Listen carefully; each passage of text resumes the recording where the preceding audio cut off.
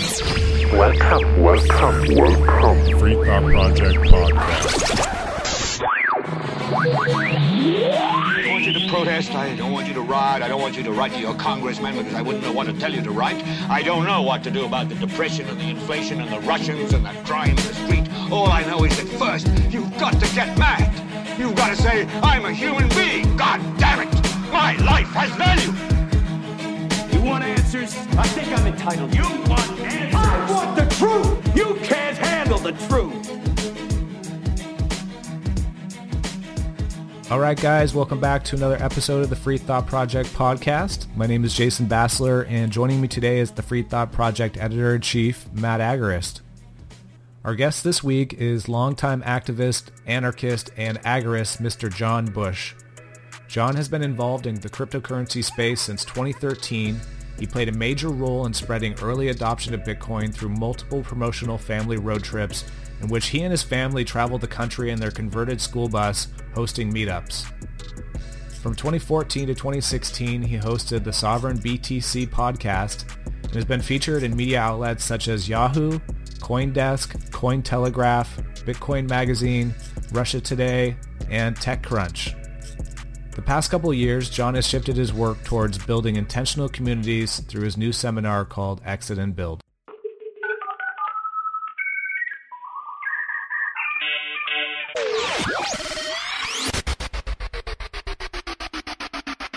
So welcome to the Free Thought Project podcast, John. So we were both at Float Fest this past weekend, very inspired by your speech. And the event was awesome. I've got to network with a bunch of people. Appreciate the work that you've been doing lately. And I actually had to cross paths with you before you even gave your speech just to say hi. So you've created the Live Free Academy. You started a movement, strategy, and a summit called Exit and Build. And I found this really fascinating.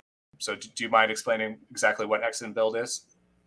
Sure. Yeah. So I started a business last year called Live Free Academy. And the goal of the business is to help people to find more freedom in their lives, specifically focused on financial independence and entrepreneurship, decentralized technology and cryptocurrency, and exit and build strategy.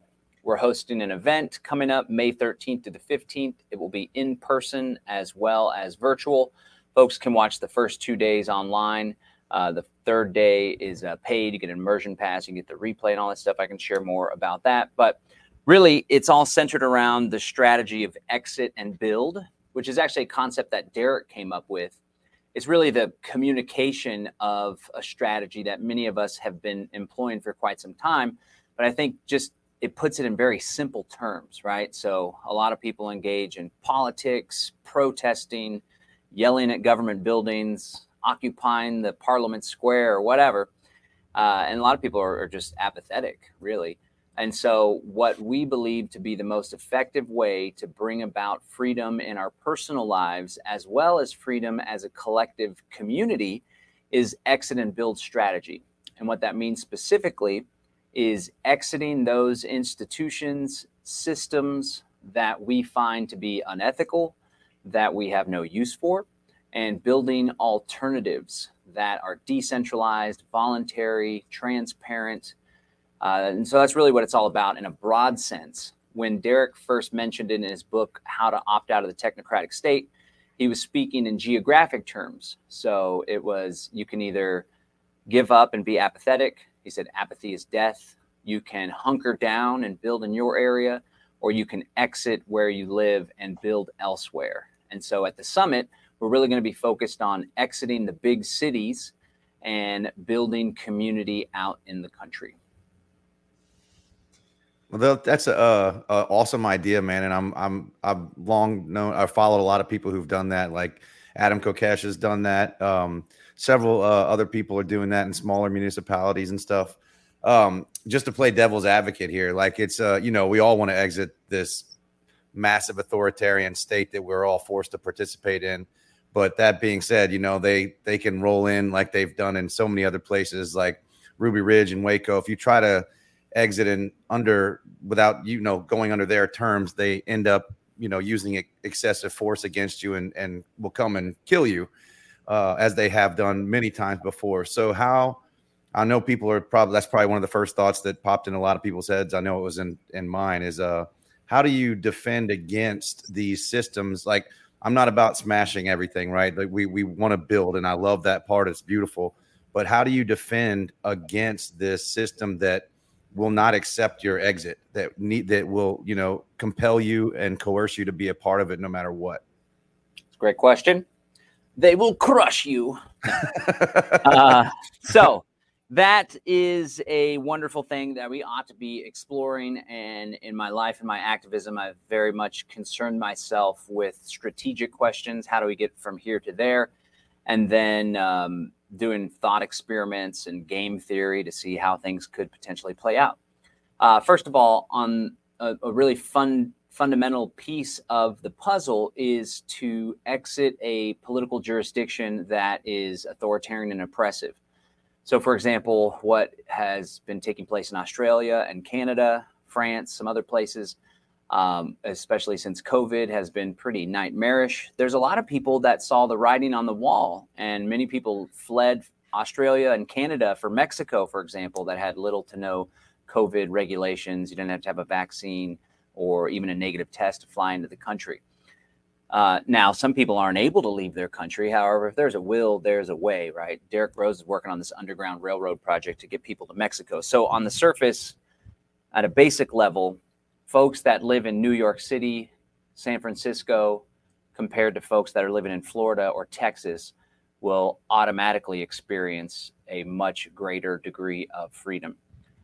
Additionally, at the end of the day, when you get out into the country, into the rural areas, into the smaller counties, it's a lot of leave me aloneism, right? Ernest Hancock always says there's two types of people in this world: those that want to be left alone and those that just won't leave you alone. And for the most part, out in the country, you're pretty much left alone.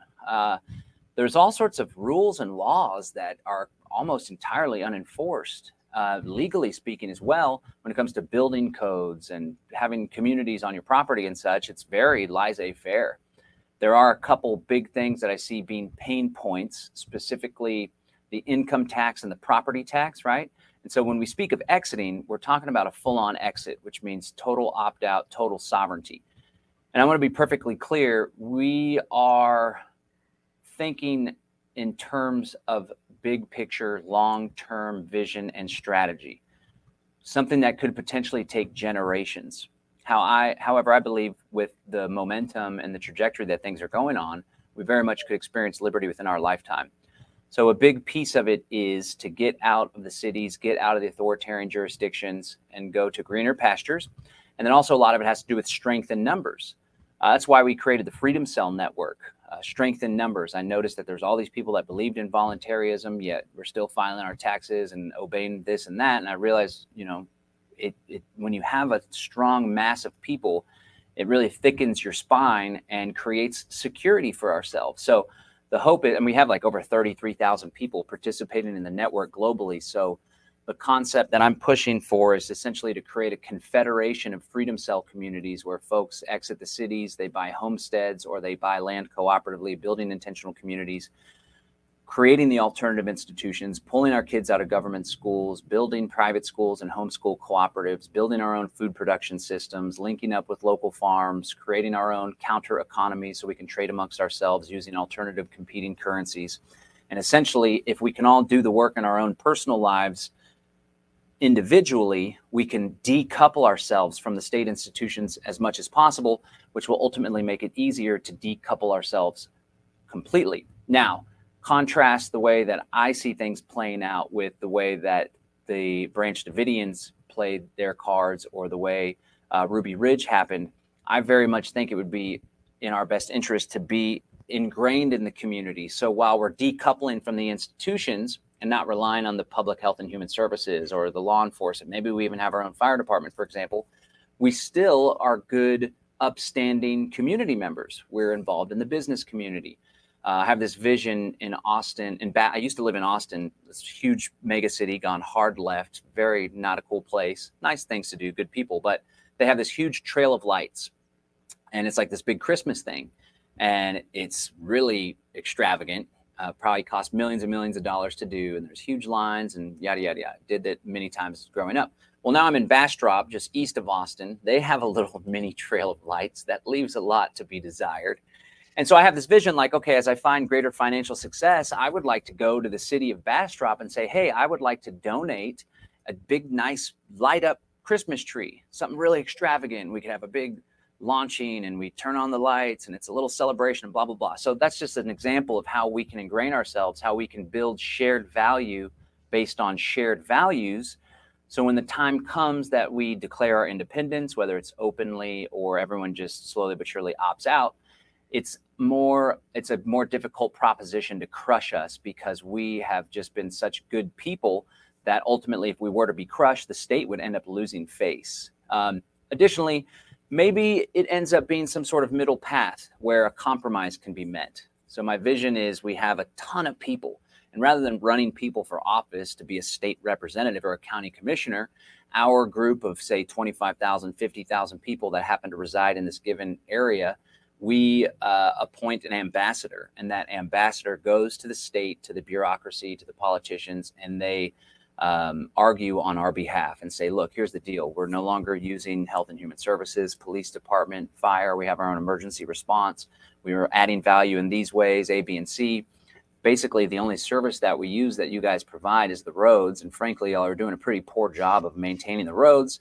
We have a lot of financial opportunity at our hands because we're business people. So we would like to actually pitch in and to help with our construction team to help your roads out. So maybe we pay a tax for this, that, but we don't pay for this, that, and the other. It's only what we use. I don't know exactly what it's going to pan out, but I know that I feel pretty optimistic that this path will bear fruit, whether it's complete sovereignty or relative sovereignty compared to what we have today.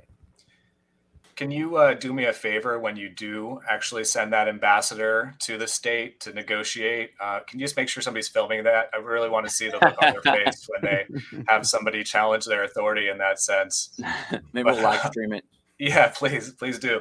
And it can't be Chris Cantwell. Oh boy, no, he's excommunicated that guy. Yeah. So when you talk to people about this, what are some common objections that you hear, and how many of them are simply just up here in people's heads, like their own mental blockages as far as envisioning their future? Okay, how many are you talking about? Objections to this grand plan or objections in general to exiting and building? More of just the exiting and building. Okay. I think you covered a little bit of that in the topic that you were speaking about at the conference. Well, I just did a live stream yesterday that was titled Overcoming Your Limiting Beliefs to Clear the Path to Exiting and Building. And so in my work, in my communication with the community, email responses from our Live Free Academy list, all the Telegram groups and channels, I'm very active and engaging with the folks that are part of our network. And when it comes to exiting and building, the whole prospect is to buy land, right? Especially for folks that have already built wealth, it's an easier proposition. But for the folks that are struggling financially, that tends to be the biggest hurdle. But what I recognized was that a lot of people, when you bring this stuff up, their first response is to think of a way that it couldn't work rather than to think of a way that it could work. And this is more than just buying land and leaving the city, right? And again, the whole exit and build thing is like a holistic approach to exiting all these institutions. And I find the same thing when I say, hey, you see what just happened in Canada where they shut down people's bank accounts. Well, what if I told you there was a new technology called cryptocurrency? It's decentralized. It can't be shut down. Many of the options are completely private and secret, and they're going to enable us to continue to do business with one another online or in person, in spite of their central bank digital currency scheme or their desire to shut down bank accounts. And, you would assume that most people would be like, hey, that sounds really exciting. How can I learn more? Can I get involved right now? What do we do? But for a lot of people, mostly folks that don't understand it, and maybe that has something to do with it, their first response is, well, what if they shut down the internet? Or I think cryptocurrency could probably be hacked. Or what if they pass a law against it, right? Same thing. Hey, it'd be a great idea if you want more freedom to leave the cities where most of the authoritarianism and technocracy is being rolled out and to buy land in the country. And their first response is, well, I don't have any money. How could I possibly afford it? And then they stop. and that's it, rather than that's going to be a challenge for me because I'm struggling financially right now, but I feel so inspired by this idea that I'm confident in myself and my ability to make it happen. Yeah.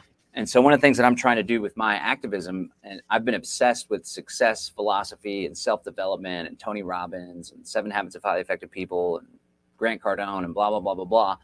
And a lot of it has to do with mindset. And so I'm hoping to add to the conversation in our whole freedom community and helping people to recognize those limiting beliefs, smash through those limiting beliefs, because more often than not, the biggest obstacle to finding success and finding freedom is ourselves. And so if you can clear the way, the solutions, the technology, the opportunities, the networks are all there in place for us to leverage in order to create really great, incredible lives and opportunities for our kids and opportunities for the future generations to come. So a big focus of my work with Live Free Academy is helping folks to recognize that the mindset component is foundationally critical. That's a profound statement. The biggest obstacle to more freedom is yourself. And that is a common objection that you hear from a lot of people is like, well, I can't afford it. But we had Jack Spirko on He's the podcast man. Last year. He'll be speaking at the summit. Yeah. I think he's speaking at your event, right? But yeah, he said he paved the pathway to how you can get save enough money up and eventually, buy a piece of land that you can that you can co-op with others or by yourself. But if you make a plan and follow through with it, you should have no problem, if this is what you truly want. John, you're somebody who's been in the libertarian activist world for a long time now, right?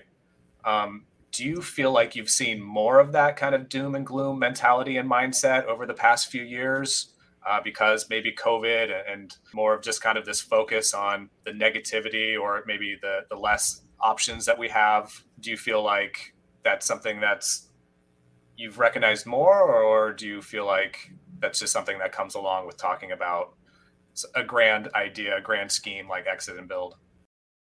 One more thing on that last question. A lot of times it has to do with creativity and persistence, not giving up. If you set your mind to it, what Doc Emmett Brown once said, you can accomplish anything you set your mind to. That's a Back to the Future reference, but great philosophical wisdom. We're having this guy, Paul Wheaton. He's like the Duke of permaculture, old school permaculture guy. He's going to be speaking and doing a workshop. And the workshop's going to be on this curriculum he has called SKIP, Skills to Inherit Property.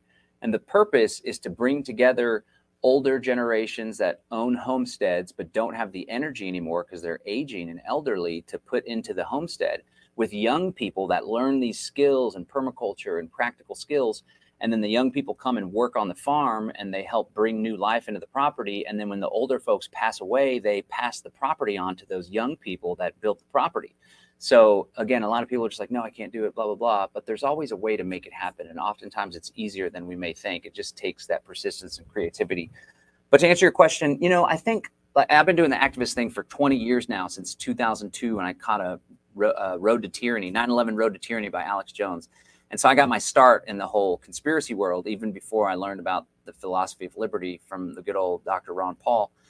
And, what I think really the phenomenon that's taking place is when people first get started, they're so overwhelmed with the information overload and they spend that time, they take the red pill and then they just go into deep research mode. And they focus on researching the problem to better understand it because they're just so shell-shocked and mind-blown that this could even be happening. They've been lied to their entire life. And so they're like looking up the New World Order and totalitarian governments and intelligence agencies and all sorts of stuff that you guys document pretty well over the years on your website, right? And it's just like, oh my God, how could we possibly do it? Derek calls it being black-pilled, right? And it's where you're just so overwhelmed. You're like, we're doomed.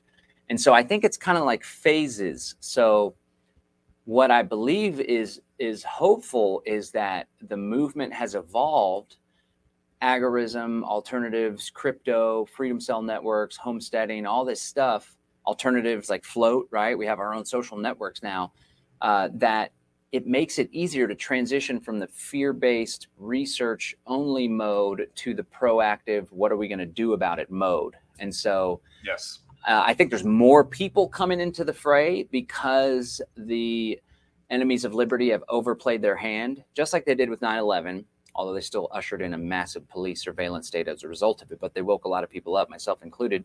A lot of people woke up after the bailouts. They're like, what the hell? The economy's tanking. My friends are losing their job. We're losing our mortgages. And they just bailed out these suckers, hundreds of millions of dollars.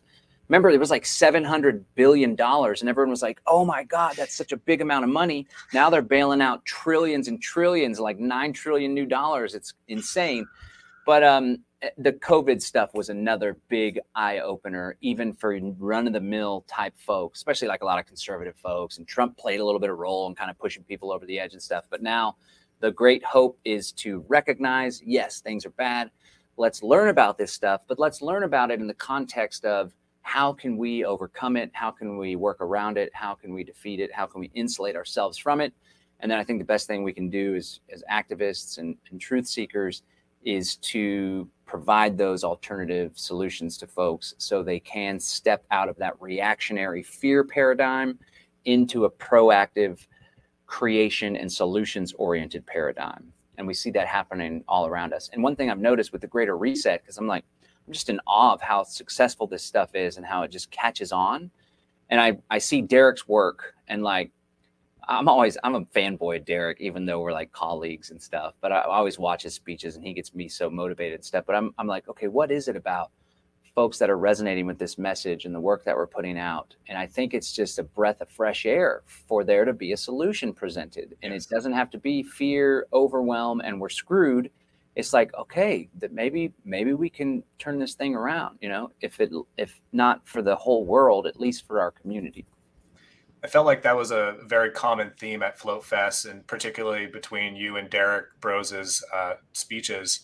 And I felt like very motivated, very inspired by it because, we've been in this kind of mode of trying to focus on the problem for so long. And that's part of our work with the Free Thought Project, right? Of course, like that needs to be done. We need to also be, quote, waking people up, sharing information to get them interested and motivated about these topics. But it's also, a breath of fresh air to know that people are starting to organize or starting to actually move on the solutions. And who better than you two? I mean, you two are some OGs in this movement, but you made a very simple but profound point that actually I had to tweet out right in the moment as I was sitting there listening to you. You said, we need less complaining and we need more creating. And it's just like that encapsulated everything, and it struck me as very powerful, even though it should be kind of common sense at this point. But I think a lot of us can kind of get caught up in the info wars, the complaining, the researching, the philosophizing, instead of actually doing and building. And, it's especially us in the news media business, because obviously this is something we're trying to do. But we kind of get attached to social media, the addiction aspects are obviously there to social media. And it almost does feel like there's not enough people who are really starting to focus on the solutions. There's plenty of influencers out there. There's plenty of people, commentating and critiquing and the blue check marks and all of them, but like how many people are actually doing it? It doesn't feel like there's a lot. Yeah. One thing that Derek does, because he's a journalist, right? And then often in my talks, I say there's enough of us that are quote unquote awake that if we simply organized ourselves and built the alternatives, we could experience liberty in our lifetime. I strongly feel that way. In fact, I felt that way after Ron Paul's presidential campaign in 2008. I think he got like 1 million votes.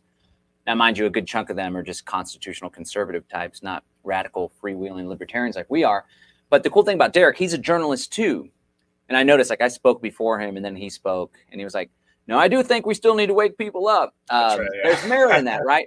But two, when people are having a conversation about waking people up, we need not to shove the red pill down their throats. Just like in the Matrix, they have to make that choice. And so when we're doing that, we can just rest assured that we're not trying to wake up the masses. We're simply trying to pick off the pieces on people on the margins, on the edges that are already kind of questioning, like maybe someone that voted for Biden, but now they're like, wait a second, inflation. I can see how he's played a role in this or whatever. But one thing Derek does with his journalism and his pyramid of power, for example, I always bring up Derek when I do these interviews and stuff because he's like so on point. We kind of build off. Bro's a good dude, man. Yeah, he's the man. But he does his whole spiel about like big tech, big pharma, and it's like problem.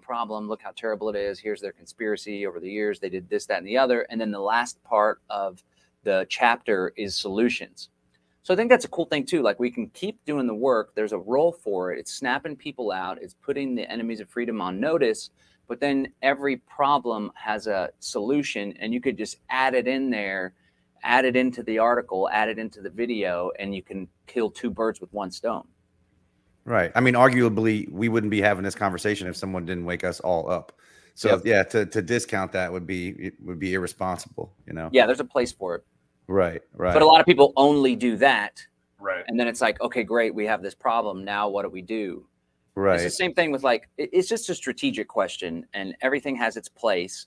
Like the Canadian freedom, the trucker movement, it was like, all right, people woke up, they saw there was problems, and they're like, let's organize this massive rally and let's go to the front, the head of the parliament, and let's go show up. And so it's like, all right, well, now we're here. Now what? Right. And like they got brutally attacked. They got their bank accounts shut down. So it's like, yes, we need to wake people up. We need to understand the problem. Yes, sometimes it's good to have some to show a show of force, not violence. But, there's a lot of us that are pissed off. But I think the ultimate thing that resonates with the highest frequency and will bear the most fruit is building the infrastructure and the systems that will enable us to leave all of that shit in the dust. And it all has its role. But it's like I want to see more people kind of go up the ladder and like wake up, find out there's a problem. Don't focus on the problem. Go find other people, or at least learn about the problem so as to figure out how to overcome it. And then it's like, now let's get to building, and let's try to bring more people on board, because the more people we have, the easier it is for us to opt out. So you got there. So like right now, people listening to this, they're intrigued and they're like, man, I love this idea, of exiting and building. But I'm tied down right now. I'm sure there's like varying degrees of exiting. Yeah. What would you say to somebody who like can't exit completely at the moment, but they want to start and support this, but they're too tied down at the moment, but there's something they can do, Are there any smaller things that people can do to opt out? I mean, obviously like civil disobedience and disobeying a bunch of bad laws is a good start, but like what on a smaller scale, how can someone start their trek down this road? Sure. So I strongly hope that your listeners and the folks that visit y'all's websites and stuff will check us out at the Land Summit. They can show up in person. That's ideal. We still have some tickets available, or they can watch day 1 and 2 for free, or they can get a virtual immersion pass, take part in the deep dive workshops on day 3, get the downloads and replays. And they also get access to a couple bonuses, one of which is the Exit and Build Life Design workshop that I did. And this is all about what can I do in my life to design a life that's in alignment with my values, design a life of prosperity, of fulfillment, of purpose and abundance, and above all, a life of freedom. And so it's like 13 hours of content. It was a 2-day workshop that I did. And essentially I break down different areas. Like first we talk about strategic planning and goal setting and mindset, which is fundamentally everything, right? And then once we get people feeling confident and believing in themselves, we talk about health, right? The body, exiting the pharmaceuticals, relying on natural remedies, the role that stress plays in bringing us down and creating disease. Then we go on to talk about relationships. How can we relate to folks that don't get it? How can we have healthy relationships within our own families? Because oftentimes people go to Thanksgiving dinner, they annoy the piss out of their family, and then they fracture relationships because they're trying to shove that red pill down their throat, but ultimately they don't want it. And then I consult a lot of people, they confide in me, and they're like, my significant other doesn't get it, they're not on board, and they just have a bunch of tension. And I always tell people, like, it's okay to have a space that you're not obsessed with the New World Order. Like, watch a football game, go for a walk, talk about the weather, talk about how big Johnny's getting. That's something that we need, or we're going to lose our minds, or we're going to turn everyone away from us. We talk about that. We talk about finances. We talk about just a little bit of cryptocurrency, because I've done a whole lot of work just exclusively about crypto. But we talk about entrepreneurship, how you can build wealth outside of the system, how you can slowly but surely decouple, build these counter economic networks. We get into how to overcome big tech and the alternatives to that, privacy and encryption. And so it's really about designing a life slowly but surely, or fast, where you're decoupling yourselves in your own life. And now this exit and build thing, like a perfect contrast is Derek and myself. Back to Derek. Need like a picture of him on my wall. We're going to title this podcast "An Ode to Derek Bros." Derek. All right. Derek is almost entirely exited, especially when it comes to his financial life and with like tech and stuff. Like he's on the alternative emails. He has one of Ramiro Romani's above phones, right? Me, on the other hand, I file my 1040 every year. I have 2 businesses, 2 S Corps, 2 LLCs we just started. My goal is to amass as much wealth as I can, funnel that wealth into the movement, buy land, just grow things. We want to do this world-class event center and stuff like that. But I'm doing the inside-outside game.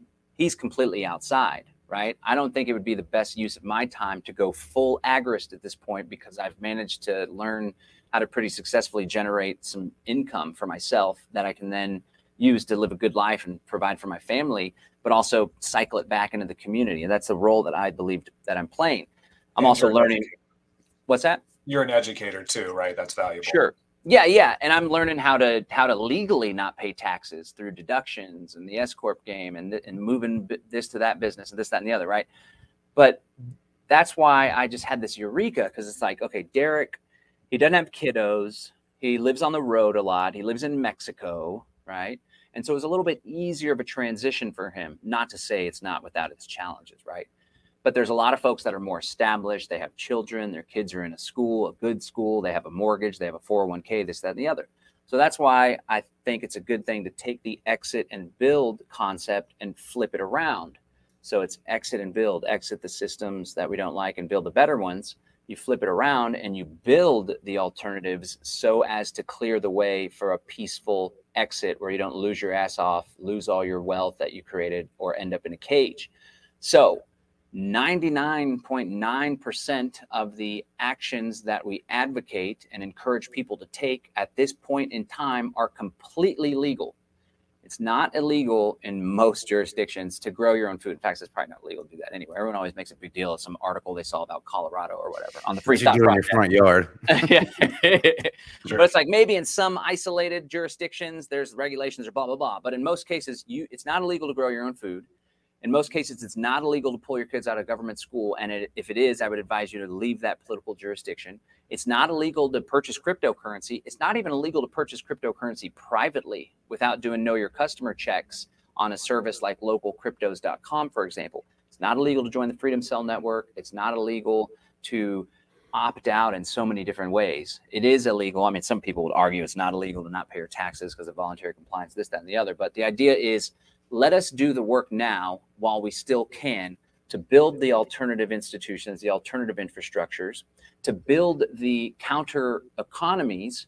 So when they do roll out the central bank digital currency and try to put us all into their surveillance control grid and limit our financial activities based on the websites we visit, for example, we can maintain a high quality of life and standard of living because there's plenty of people that are willing to do business with us outside of their system. So to answer your question, some people can exit already and build. Many people already have.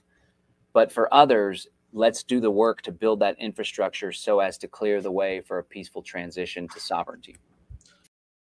Speaking of which, as somebody who's spent nearly 10 years now staring at screens, trying to really share this information that we think is important. Occasionally when something goes viral, there's like a temporary moment of feeling like you've been successful. But I could only imagine like being around other like minds in real life, actually putting things in motion and working towards a goal. That has to be more empowering than a lot of what we could get from just being on social media and trying to share information.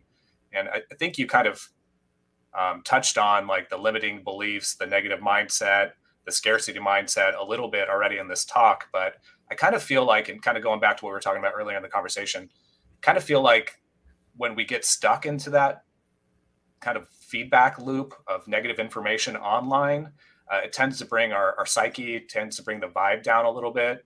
And so you've also talked about like the law of attraction.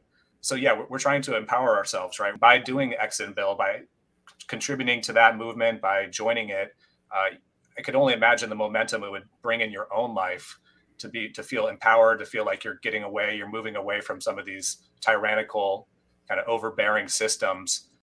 I mean, I know you were kind of joking about it, but you're talking about your ambitions to get a private jet through the law of attraction. Do you mind talking on that a little bit?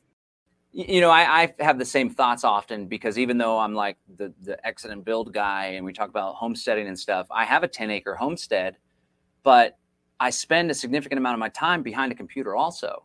And I recognize that. And there's a disconnect there. We have a garden going. We created this garden with the Freedom Cell meeting. We laid out these nice big 3 garden beds, but then it got neglected because I wasn't there to tend to the garden, right? I'm tending to my business and to this movement and stuff. And so I recognize that too. A lot of people recognize that kind of feeling. They're like, okay, maybe I like the work that I'm doing, but maybe it's not as fulfilling as it could be or whatever. And they just stick with it. So I want to help empower people to recognize, like, we can create a life of our dreams. And so one thing, I had this eureka because we did do some yard work, and my son, he sits on my lap on the riding lawnmower and stuff. And it's like a good moment. I enjoy it, right? It's not the most valuable use of my time to make money or whatever, but it's like, it's fun. I like it. Me and my son bond and connect. And so I had a takeaway, like, as an entrepreneur, I want to create these businesses where I do what I love and enjoy. I love doing videos. I love public speaking. I love bringing people together, and I'm obsessed with marketing and strategy and innovation. I don't like the busy work. I don't like the bookkeeping. I don't like the endless the repairing of the funnel and the active campaign integration and blah, blah, blah, right? So it's like, okay, well, I know that now. So what can I do to manifest that by hiring a team, training folks, spending more time here? Maybe there's a combo. Maybe I spend more time at the garden, but I'm filming. So it's also fulfilling the purpose of the mission of the stuff. So the idea is, like, for people to be mindful and conscious and recognize that stuff, and then do something to shift it and to feel empowered in creating a better life for themselves, what's fulfilling for them. But yeah, the law of attraction. So there's a lot of, people think it's hippy dippy, or you bring it up and some people are like, oh, that's just nonsense, blah, blah, blah. It's not. It's the truth, and it works. But oftentimes people think it's just a mindset thing and that's it. So if we just think about this, so the joke was like, I want a private jet. I will have a private jet someday. I want to be able to show my kids the world without having to deal with all the BS and the TSA and who knows what the mandates are doing. And then I thought, like, well, shoot, if I have a private jet, and in some countries I still may need to go through their entry and do the visa thing, and then they're going to try to do a test then or something. So then I was like, I just need to be a multi-billionaire where I can grease some palms and basically go wherever. And it's like, all I got to do, let me donate to your kids' college and build a new building, and me and my kids can go to the Eiffel Tower or something. Remove that bridge while you're at it. That's right. But I do the joke where it's like I'm sitting down and I'm a private jet. I own a private jet. And then you open your eyes, like, shit, where's the private jet? So it's not just the law of attraction, the mindset thing. You got to have a strategy. And you got to take massive action. And in order to improve your chances of success, you got to find a team of people that are on the same page to help you reach your goals, and you help them reach their goals. So it really comes down to action, right? But it starts with that manifestation component and the idea that where your attention goes, energy flows. So for the folks that spend almost all of their time behind the computer watching conspiracy videos, this is where I was at too. And I thought I was like, I'm so awake and so knowledgeable about this stuff, but really I was like freaked out and overwhelmed and annoying my parents on our road trips about there's symbolism everywhere. I was obsessed with Alex Jones. Before I was obsessed with Derek Bros, I was obsessed with Alex Jones. But for folks that are just learning about the Great Reset and Klaus Schwab and the New World Order and the technocracy and the social credit system all day, then yeah, they're going to experience a lot of tyranny in their lives, a lot of fear and overwhelm. But for folks that are coming out to Float Fest or getting together with their local Freedom Cell group and doing a perma-blitz in somebody's backyard and then having a tea or a beer together, they're going to experience some real world freedom, and they are going to have a more free life. So it's really about what we think about, what situations we put ourselves in, that determines the level of freedom we experience in this world. And so, yeah, nothing could be more important in my opinion. Like what we think about, what we focus on, we create more of in our lives. Yeah, I agree. Can't wait to see you pull up Float Fest 2024 with your private jet. We'll take the helicopter to Float Fest. The private jet's got to use the airport. I mean, there's enough land out there. You could probably build a little runway strip. So. There we go.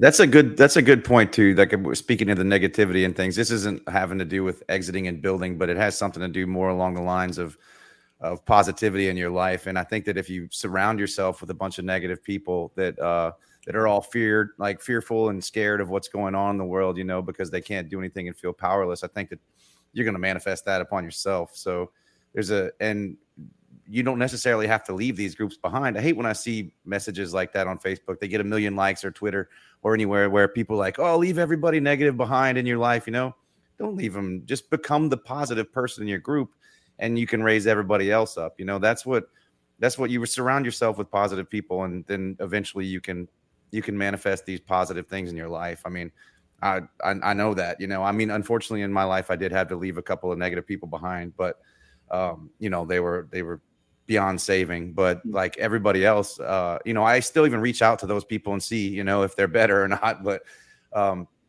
if the people you surround yourself with and the attitudes that they reflect into your daily life, definitely helps with this, that not being black pilled, where you're overwhelmed with everything that's going on.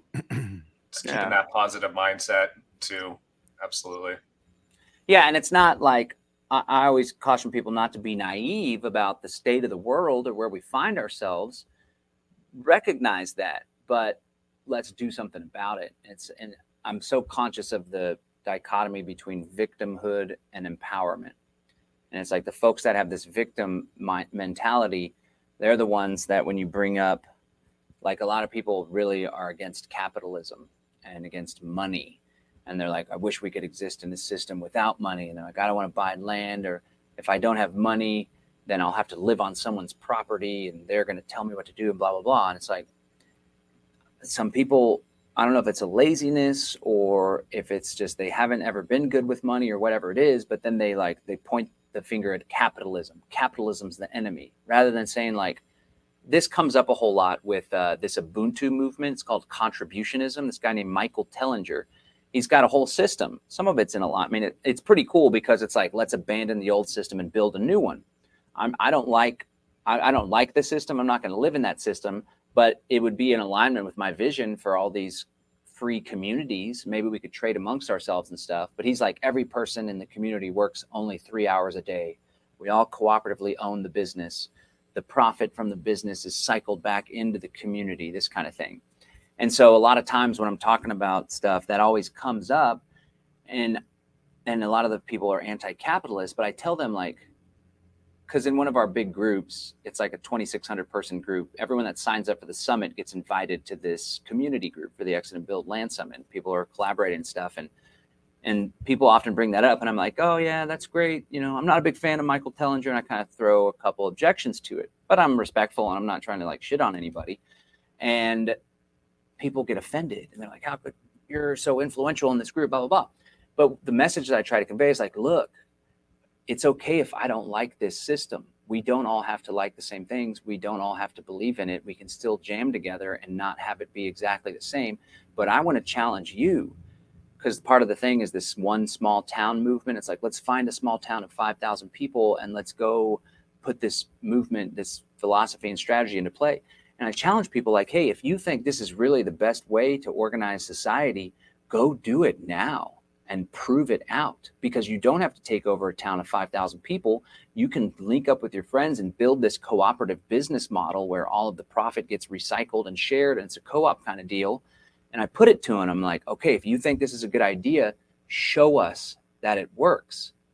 But again, a lot of people, they're like,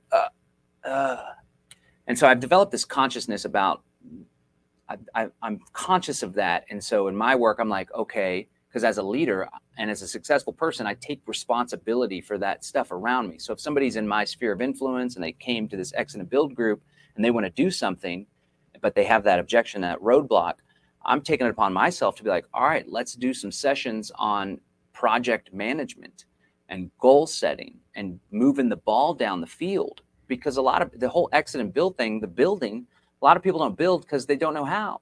And it's a challenge, right? Like my carpentry skills could certainly use a brushing up. And I was so proud of myself for changing the oil on our 0-point riding lawnmower, And I was like, yeah, I never changed the oil on a car or anything like that, but I did it. And I was like, yeah, but I had to like watch the YouTube video, blah, blah, blah. So people don't know how to build oftentimes, but that doesn't mean that they can't learn. And so we just all need to have this will to make it happen. So I went on a little tangent there, but let's learn what we need to do. Let's develop the skills to make this happen because it's critical. We deserve better, man. It's ugly what's taking place out there. I don't want it for my kids. I don't want it for my grandchildren. I don't want it for anyone else's children. I don't want it for us that are in existence today. And if we're going to abandon this system, we're going to have to build the alternative to show everyone else that it's possible. Yeah. Speaking of education, empowerment, and building, this is probably a perfect segue. Do you mind explaining Freedom Cells to anybody who's not familiar with it? I think you and Bros were the original founders. Am I correct when I say that? Yeah. So back in 2014, because I was around for the evolution of the liberty movement, right? So I would say that the modern liberty movement that we're all part of, and there's all these little offshoots, was with the Ron Paul campaign in 2008. Before that, there was the Libertarian Party and some think tanks and the Coctopus and all this other stuff, Beltway and think tank libertarians. Samuel Edward Konkin was around back in the day too, but it was extremely obscure, the agorist philosophy and strategy. But it's like Ron Paul campaign happened. I was around for that. And before I was a 9/11 truth or conspiracy guy. And we were shunned early on in the Ron Paul stuff. Like a lot of people were like, we can't talk about conspiracies. We're trying to win over the Republican Party. And I was like, Ron Paul talks about the biggest conspiracy of all, the Jekyll Island conspiracy. But you're going to say I can't talk about 9/11? Give me a break. I always found a way to work it in.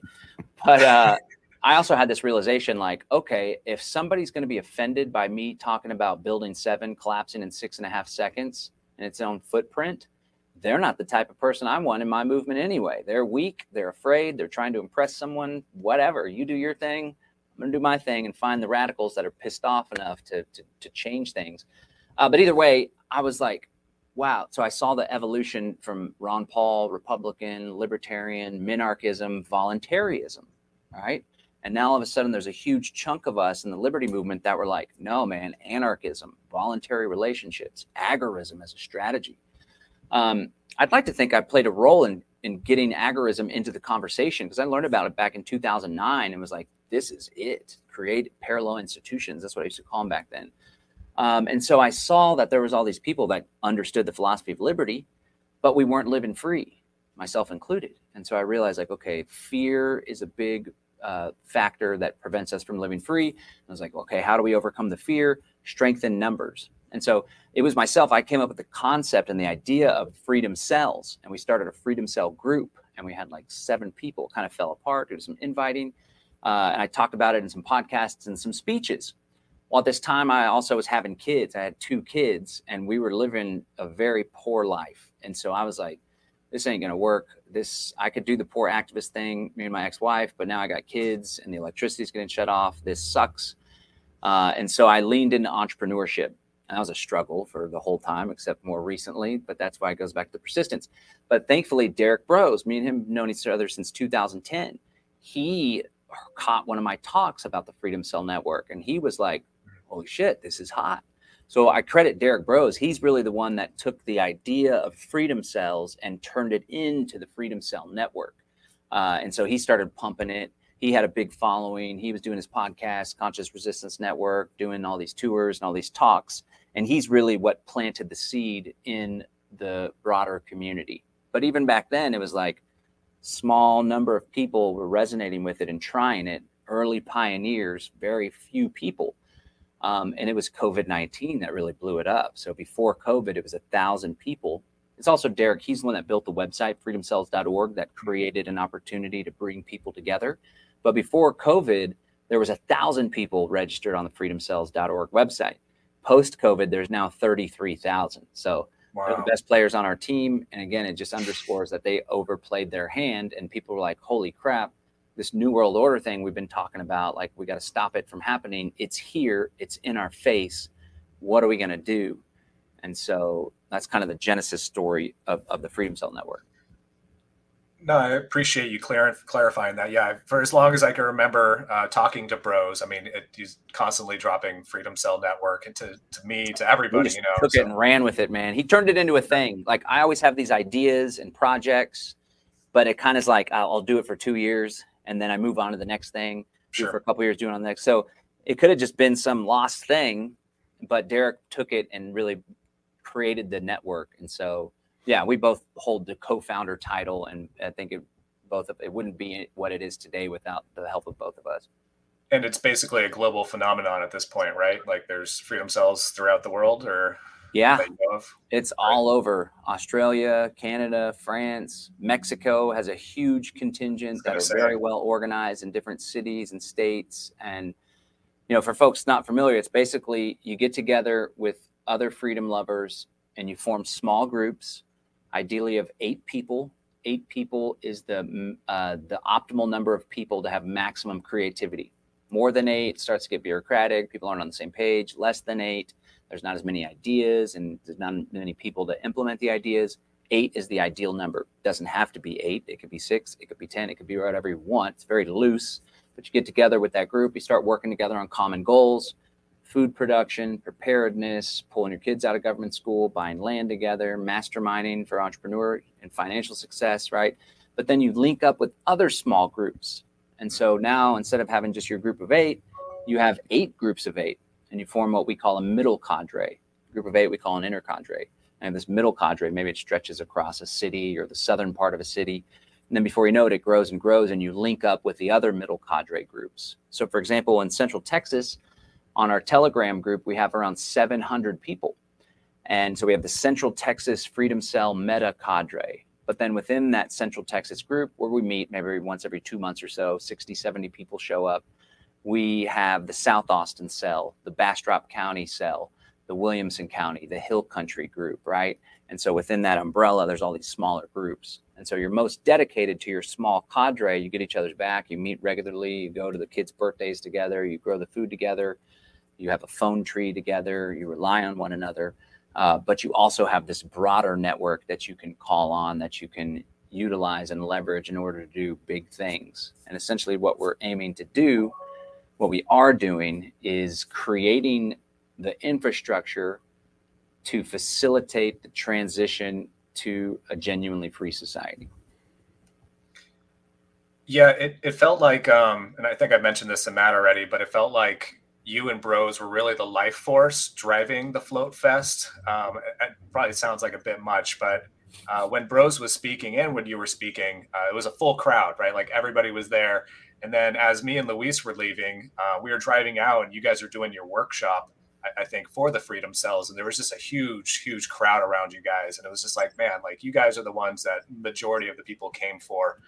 But Bros did mention, as you guys were doing that, you were also trying to kind of game scenarios with the Freedom Cells, the people who were at the workshop for the Freedom Cells.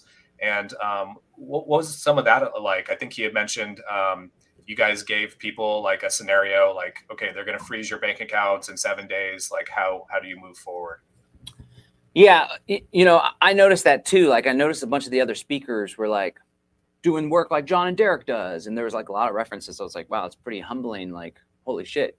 And it's like I referenced earlier, it's like, it's an idea whose time has come, and it's so satisfying. And it's so like, oh, wow, okay, there's something we can do to really make this happen. It just resonates with people. And the Greater Reset, that was the whole message of the Greater Reset. It's like, they're doing a great reset.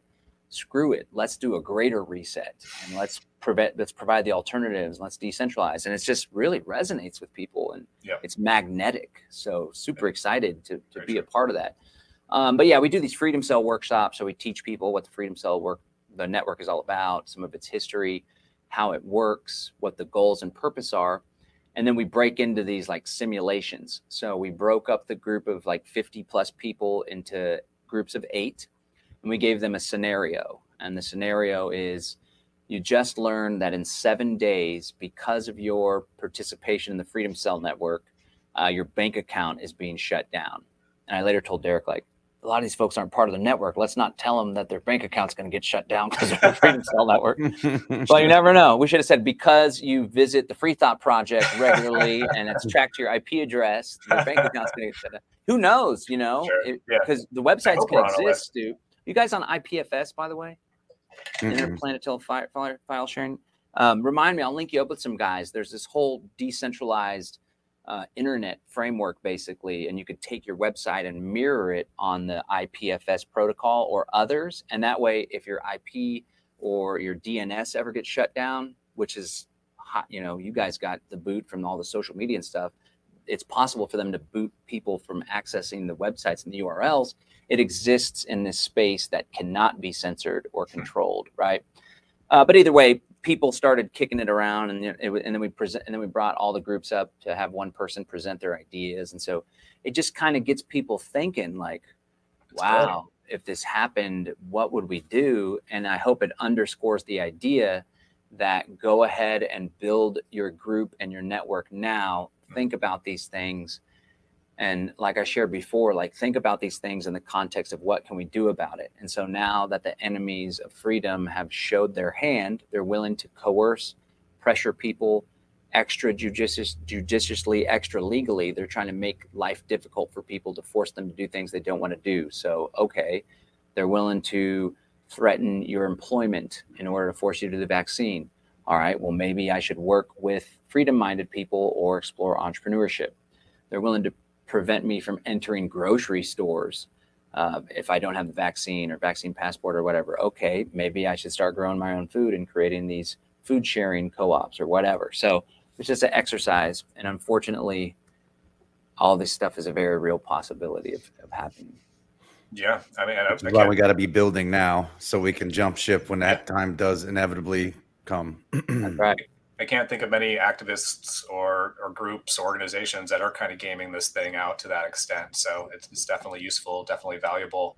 So I know we're running low on time here. We're close to the hour mark, but we did kind of talk about possible ways that activists could find financial success with social media marketing and strategy.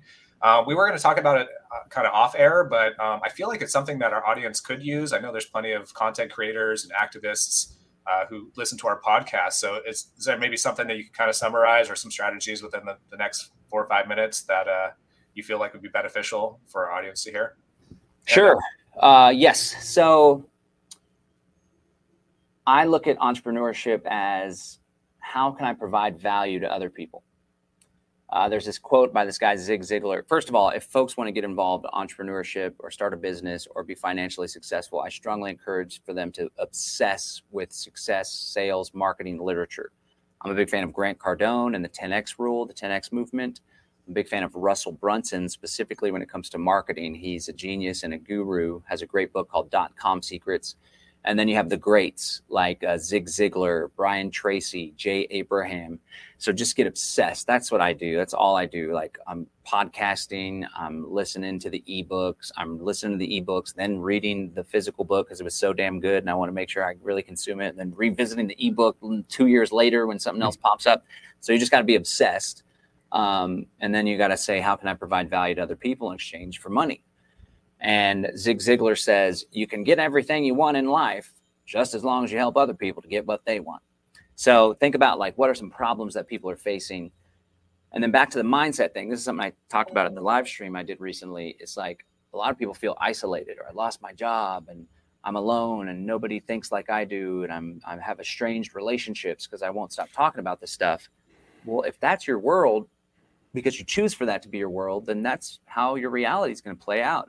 But me, on the other hand, you guys were like going to these freedom events and there's like 400 freedom people, and I'm doing business. I built businesses, even my Kratom business, Brave Botanicals, mybravebotanicals.com, try free ounce, Kratom.com. I built these businesses specifically catering and trying to attract people that are freedom people. So it's not like buy Kratom. It's like, buy Kratom, screw the man. They're going to try to shut our credit card processing. We're going to accept crypto and e-checks. Let's fight for health freedom, right? And of course, Live Free Academy is specifically catering to the freedom community. So what I want to share with folks is, like, there are so many freedom people and free thinkers and red-pilled folks that you can specifically build a business catering to your own community, or not. it's big enough to actually be successful in that space. But really what it comes down to for a successful business is marketing. That's the difference, in my opinion. You can have a great product versus a mediocre product. And if the great product doesn't have good marketing and can't get in front of people, the mediocre product could easily win out with good marketing.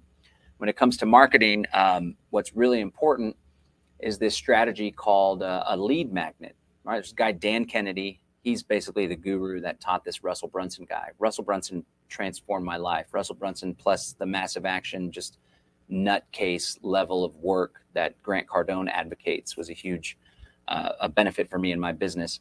And so Russell Brunson talks about having a lead magnet. And so essentially, instead of just shooting blind or just sharing blindly on social media, you get people to raise their hand and express interest in what it is that you have to offer. So for example, when it comes to my Kratom stuff, so I'm trying to find people that might want to try Kratom. So I put out a lead magnet, which is, hey, you can try an ounce of Kratom for free. All you got to do is pay $5 shipping and handling. That brings them into my world. It's basically a break even or a little bit of a loss proposal. But once they add that to the cart, they're presented with a upsell to purchase my 4 other strains at 50% off. I make a little bit of money on that. But what's most important is somebody has raised their hand and expressed interest in the products they have to offer. Another thing I could do is download my free report with 5 natural ways to overcome chronic pain.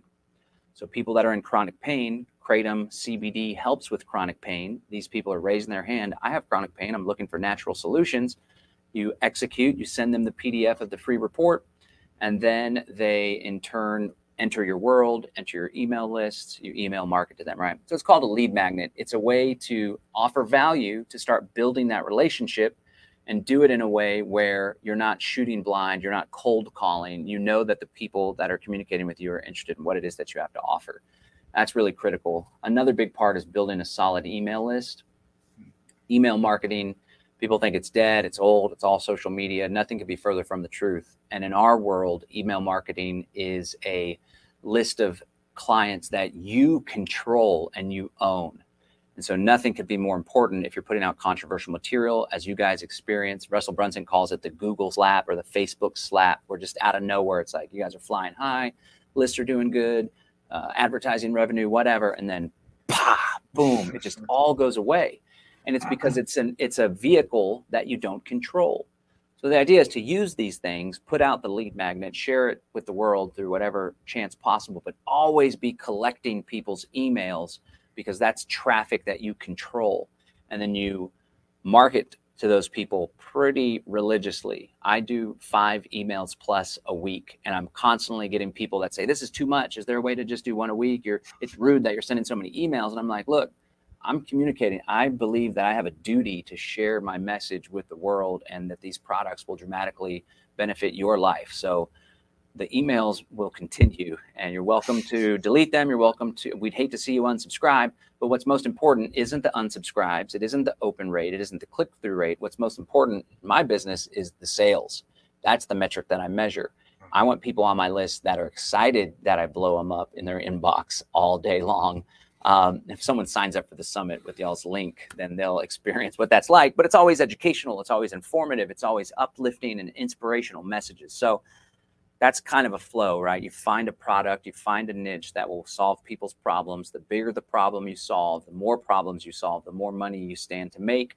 You use a lead magnet marketing strategy to put the word out to folks where they opt into your list. It's called be a welcome guest instead of an annoying pest, right? And they're like, hey, I'm interested in what you have to offer. Then you deliver on what you promised. That starts to build that trust. You market pretty aggressively to them, offering a variety of different products. Another piece is a value ladder. So you work people up. So like in y'all's instance, you could have a simple membership program where maybe the articles get published first to them, or there's exclusive in-depth stuff, or like we do this hour-long podcast and then we do a 30-minute private thing that's only for the members, right? So it's like a $5 membership, maybe with a free trial. But then you have a one level up on the value ladder. First, you have a free lead thing at the very lowest, where it's like, we put together this free report that'll teach you how to cut through the headlines, know what's fake news, right? Or we have our own independent fact checker. Sign up for this every week. We'll send you the latest fake news to come out from CNN or whatever. Kind of flip the thing on them. And so that's the lowest tier, no cost, low trust, low relationship. Then you have the $5, $10 membership, right? But then on top of that, you have like join our mastermind group. You want to learn how to be an independent alternative media journalist. We put together this mastermind group. We meet once a month, and then we have this exclusive material where we're putting out a report every single month as well. That costs $30 a month to be part of this mastermind, right? And then maybe ultimately you do one-on-one consulting about how to be an effective journalist or whatever. So these are just examples. You slowly but surely work people up the value ladder, and before you know it, they're doing high-ticket items with you, $1,000, $2,000 plus. Maybe it's an in-person mastermind meeting that they can attend in. There's a whole body of literature that teaches people how to do this, and some of the names I shared have helped in this area. And it's something I've been obsessed with. I've applied it to my business, and I've found immense financial success, and it's only just the beginning. Yeah, the proof is in the pudding. So thanks so much, guys. And please don't forget to consider donating or subscribing if you appreciate the work we do. Of course, go to thefreethoughtproject.com. At the top, you'll see the tabs for our membership or donations. Also, check out the store there. We have t-shirts, stickers, a bunch of other merch. And of course, we're on 16 different social media platforms. So join us on these other smaller platforms. Of course, please review, rate this podcast if you enjoyed it. That helps us reach other free thinkers. Yeah, thanks, dude, for all that information. Of course, check out John's livefree.academy, his Exit and Build Land Summit, which is May 13th through 15th at the Bastrop Convention Center in Central Texas. And yet, day 1 and 2 are completely free with the live streaming. And as John mentioned, check out his Brave Botanicals. Is there anything else you want to plug, brother? Nope, that's pretty good. I hope folks will register for the event, totally free for day 1 and 2. Join us in person. There's still some tickets available, or check out the virtual immersion pass so you can do the day 3 workshops with us. We're going to do intentional community speed dating, linking people up with folks that are on the same page as them, and you'll get access to all the replays and the workshop that I mentioned before. Awesome. Yeah, we're going to have the link in the description, an affiliate link. So you'd be helping both us and John if you do decide to click on that. Of course, you're a total inspiration, John. Thank you so much. You're leading by example. You're not just beating a dead horse. You've transcended with focus and action into manifesting freedom in our lifetime with the Freedom Cells through Exit and Build, intentional communities. It's so important that we have people like you in this movement. So yeah, thanks so much, man. Keep up the good work. Very much appreciate your time with us today. Thanks, guys. Later, brother. Thanks.